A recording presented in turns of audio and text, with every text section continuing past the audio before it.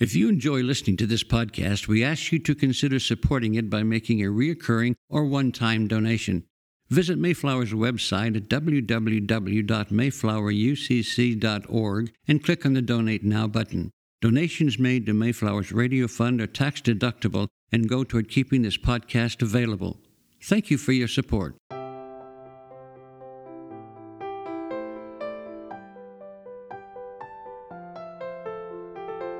The sermon you are about to hear was preached at Mayflower Congregational UCC Church of Oklahoma City by the Reverend Dr. Robin Myers, senior minister in one of America's premier liberal Protestant pulpits. At Mayflower, we are an open and affirming peace and justice church where we believe that religion should be biblically responsible, intellectually honest, emotionally satisfying, and socially significant. We go now to the pulpit of Mayflower UCC Church of Oklahoma City under the preaching and teaching of Dr. Robin Myers. The scripture lesson this morning comes from the Gospel of Luke. Because it is World Communion Sunday, I'm going to read Luke's account of the Last Supper. When the hour came, he took his place at the table and the apostles with him, and he said to them, I have eagerly desired to eat this Passover with you before I suffer, for I tell you, I will not eat it until it's fulfilled in the kingdom of God. Then he took a cup, and after giving thanks, he said, Take this and divide it among yourselves. For I tell you that from now on I will not drink of the fruit of the vine until the kingdom of God comes. Then he took a loaf of bread, and when he had given thanks, he broke it and gave it to them, saying, This is my body, which is given for you. Do this in remembrance of me. And he did the same with the cup after supper, saying, This cup is poured out for you, is the new covenant in my blood. Here ends this reading, inspired by God. May God grant to us wisdom and courage for interpretation. It is a strange time to be a preacher in America, particularly if you believe Dr. Ford. And I do, just as I believed Professor Hill in 1991. I was 6 years into my ministry here when she brought sexual harassment charges against Clarence Thomas. Lori was 8 or 9 years old, and every member of the Senate Judiciary Committee was male. After testimony that proved any woman who brings such charges is guilty of lying until proven innocent, and after several senators seemed more interested in prurient details about porn than about getting to the truth, Thomas took the bench and then did not speak for 9 years. In those days, Anita Hill was accused of making a mockery of the hearings. Thomas called them a high-tech lynching. She was not allowed to be angry. He was allowed to be enraged. In the end, the enormous power difference between men and women prevailed, and so not much has changed. The only difference now is we have a president who mocks the accuser. I don't know how much longer women are supposed to take this, but as the father of a daughter and the grandfather of 3 remarkable girls, I hope not forever. I pray that the justifiable rage that women feel at this moment can be channeled into change at every level of our society, and so that we can raise our boys differently. Some of the older members here know this, but many of the newer members do not.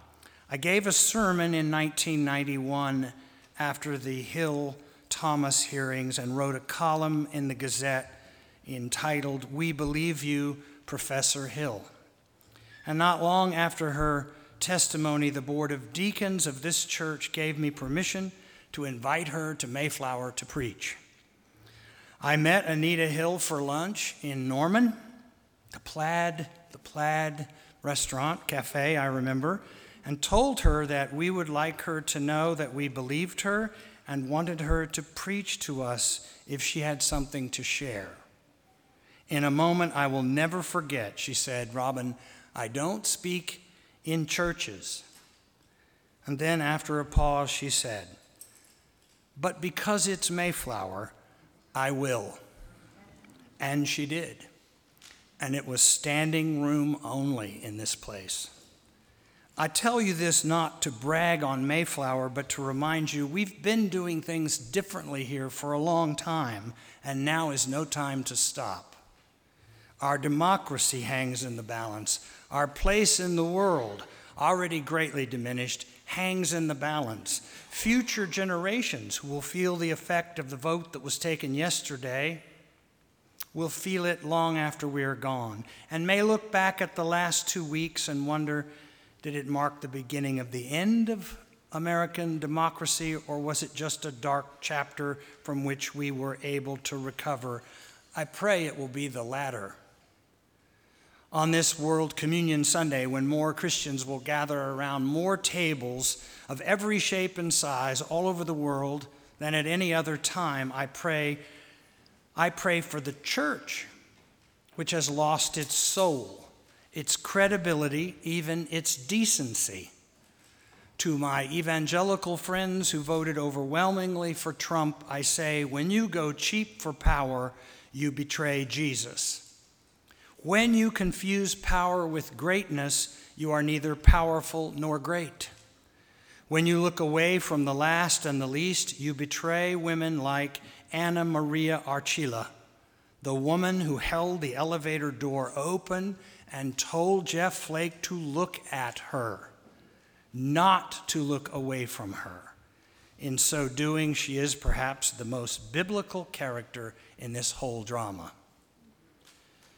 Several weeks ago, I received a blog written by retired New Testament professor Brandon Scott, who, as you know, has been a teacher and mentor to both Lori and to me.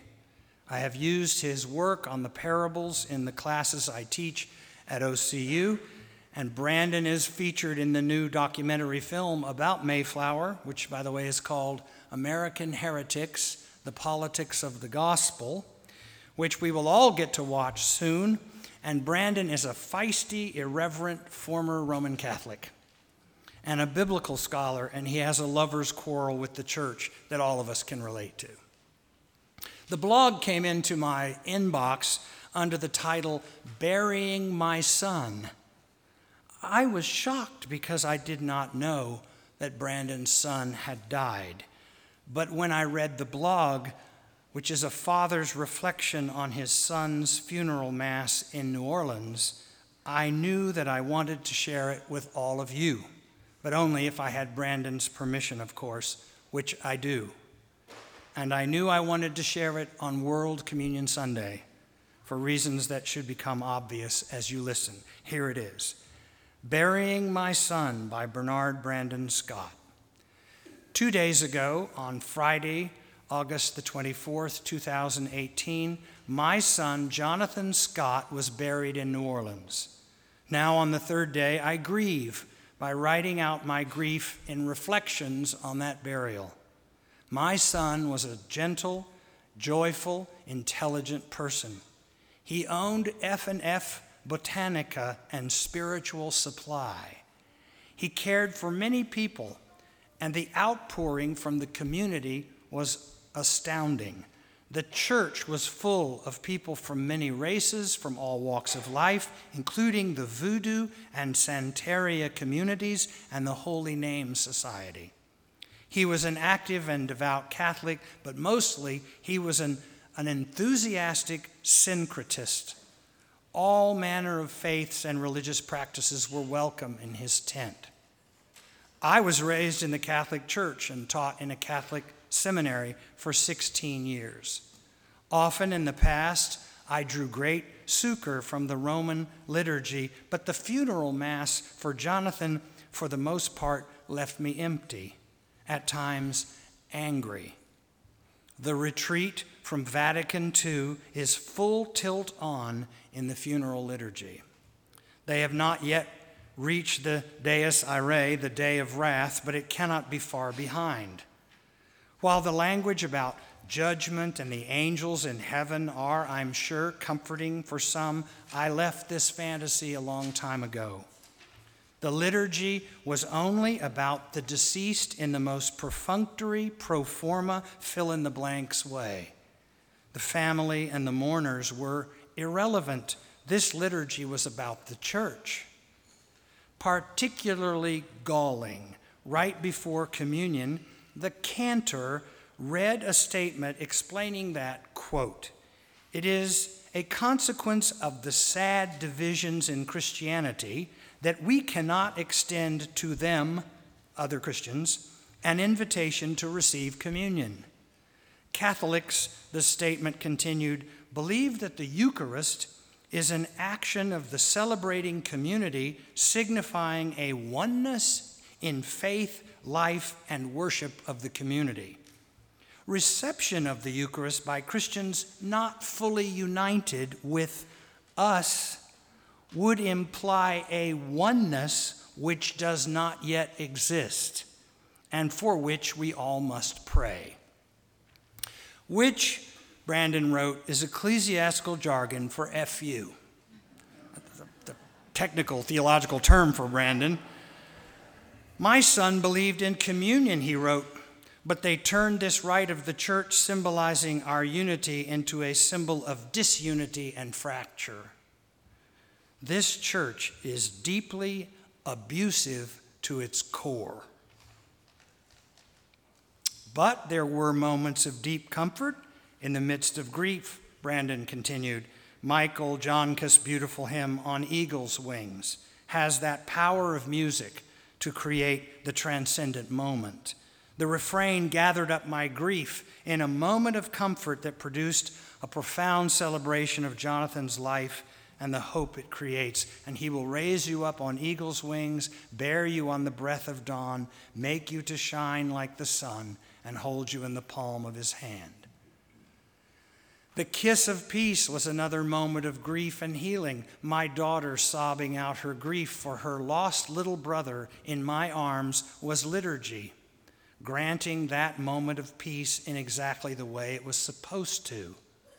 My son loved New Orleans and its traditions, especially its music. It was only fitting that his funeral procession be led by a jazz band with the mourners following in the second line New Orleans tradition. There was a moment in which the casket was carried to the back of the church to the strains of Beethoven's Ode to Joy. As the casket reached the entrance to the church door, the organ inside was playing Beethoven, while outside the jazz band began in a mournful dirge the strains of A Closer Walk with Thee. At first it was cacophony, but then the sound began to blend and produce a wonderful, weird harmony, creating yet another transcendent moment. Then the organ died away and the beat of the jazz band took over. The procession to the cemetery, St. Louis No. 3, across the street from the church, was one of the most profound liturgical experiences I have ever had. The music and rhythm expressed our sorrow and grief, as well as our joy and celebration of his life. It got our bodies walking in mournful stride and dancing in rhythm. That walk began the process of healing my soul. After the burial in a traditional New Orleans crypt, the band walked and danced us back with an upbeat celebration.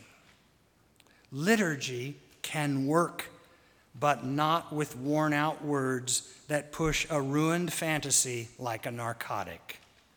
And it must celebrate and involve all of our body. It must be embodied and bring us together, not push us apart.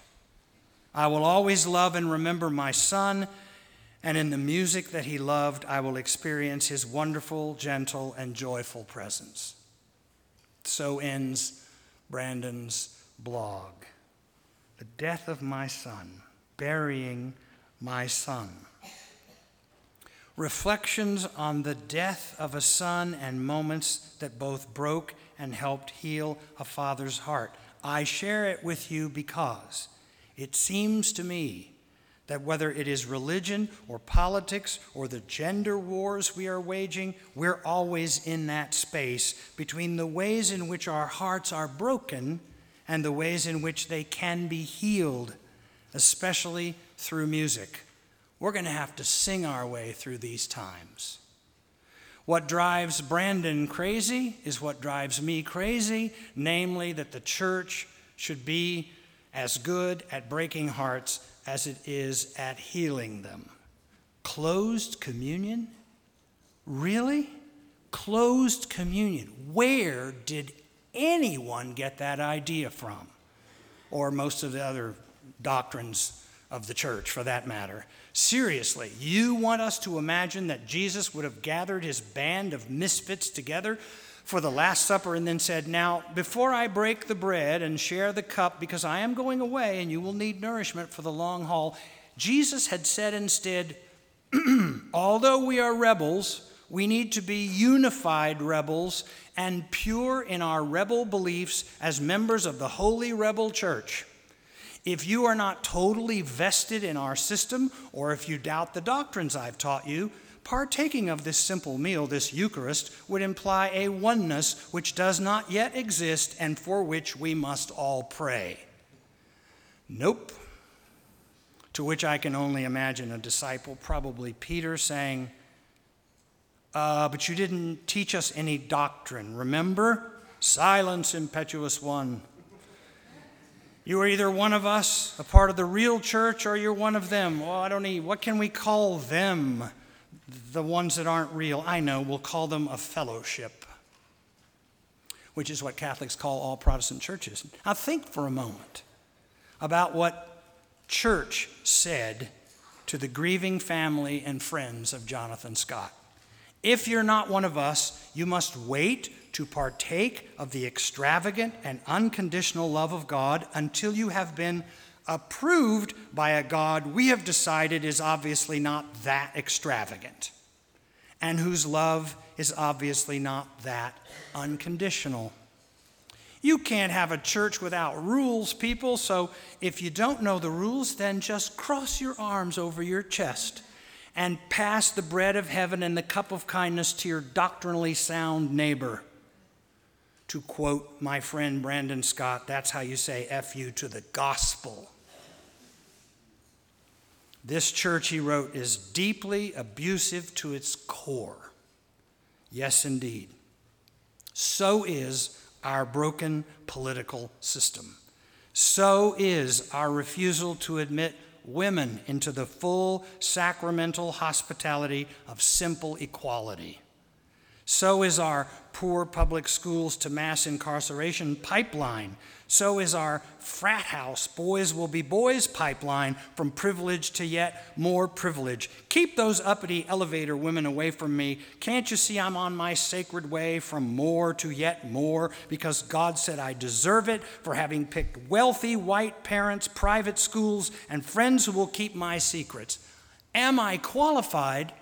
I went to Yale. Maybe we should invite Christine Blasey Ford to come to Mayflower to preach.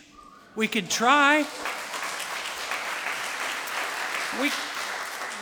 We can't stop now. Strangely, we're at this moment when women have the most to lose and when simultaneously they hold the most political power in the midterm elections. Now, I'm not suggesting all our answers are political. Not by any means. But we are all about to learn how much the Supreme Court really matters because Congress no longer does. In the meantime, I want my privileged white male brethren to know that our days are running out.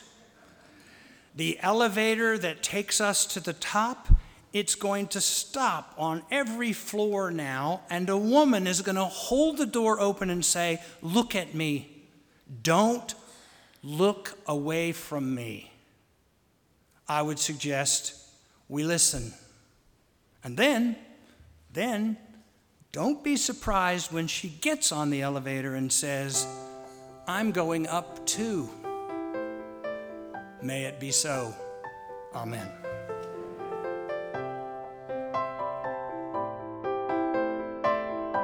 You've been listening to the preaching and teaching of Dr. Robin Myers, Senior Minister of Mayflower Congregational UCC Church of Oklahoma City. More information about the church can be found at mayflowerucc.org or by visiting Mayflower's Facebook page. Worship services every Sunday are at 9 a.m. and 11 a.m., with adult education classes at 10 a.m., and a full church school for all ages is available during the second service. Mayflower is located on Northwest 63rd Street, a block west of Portland. Thank you for listening.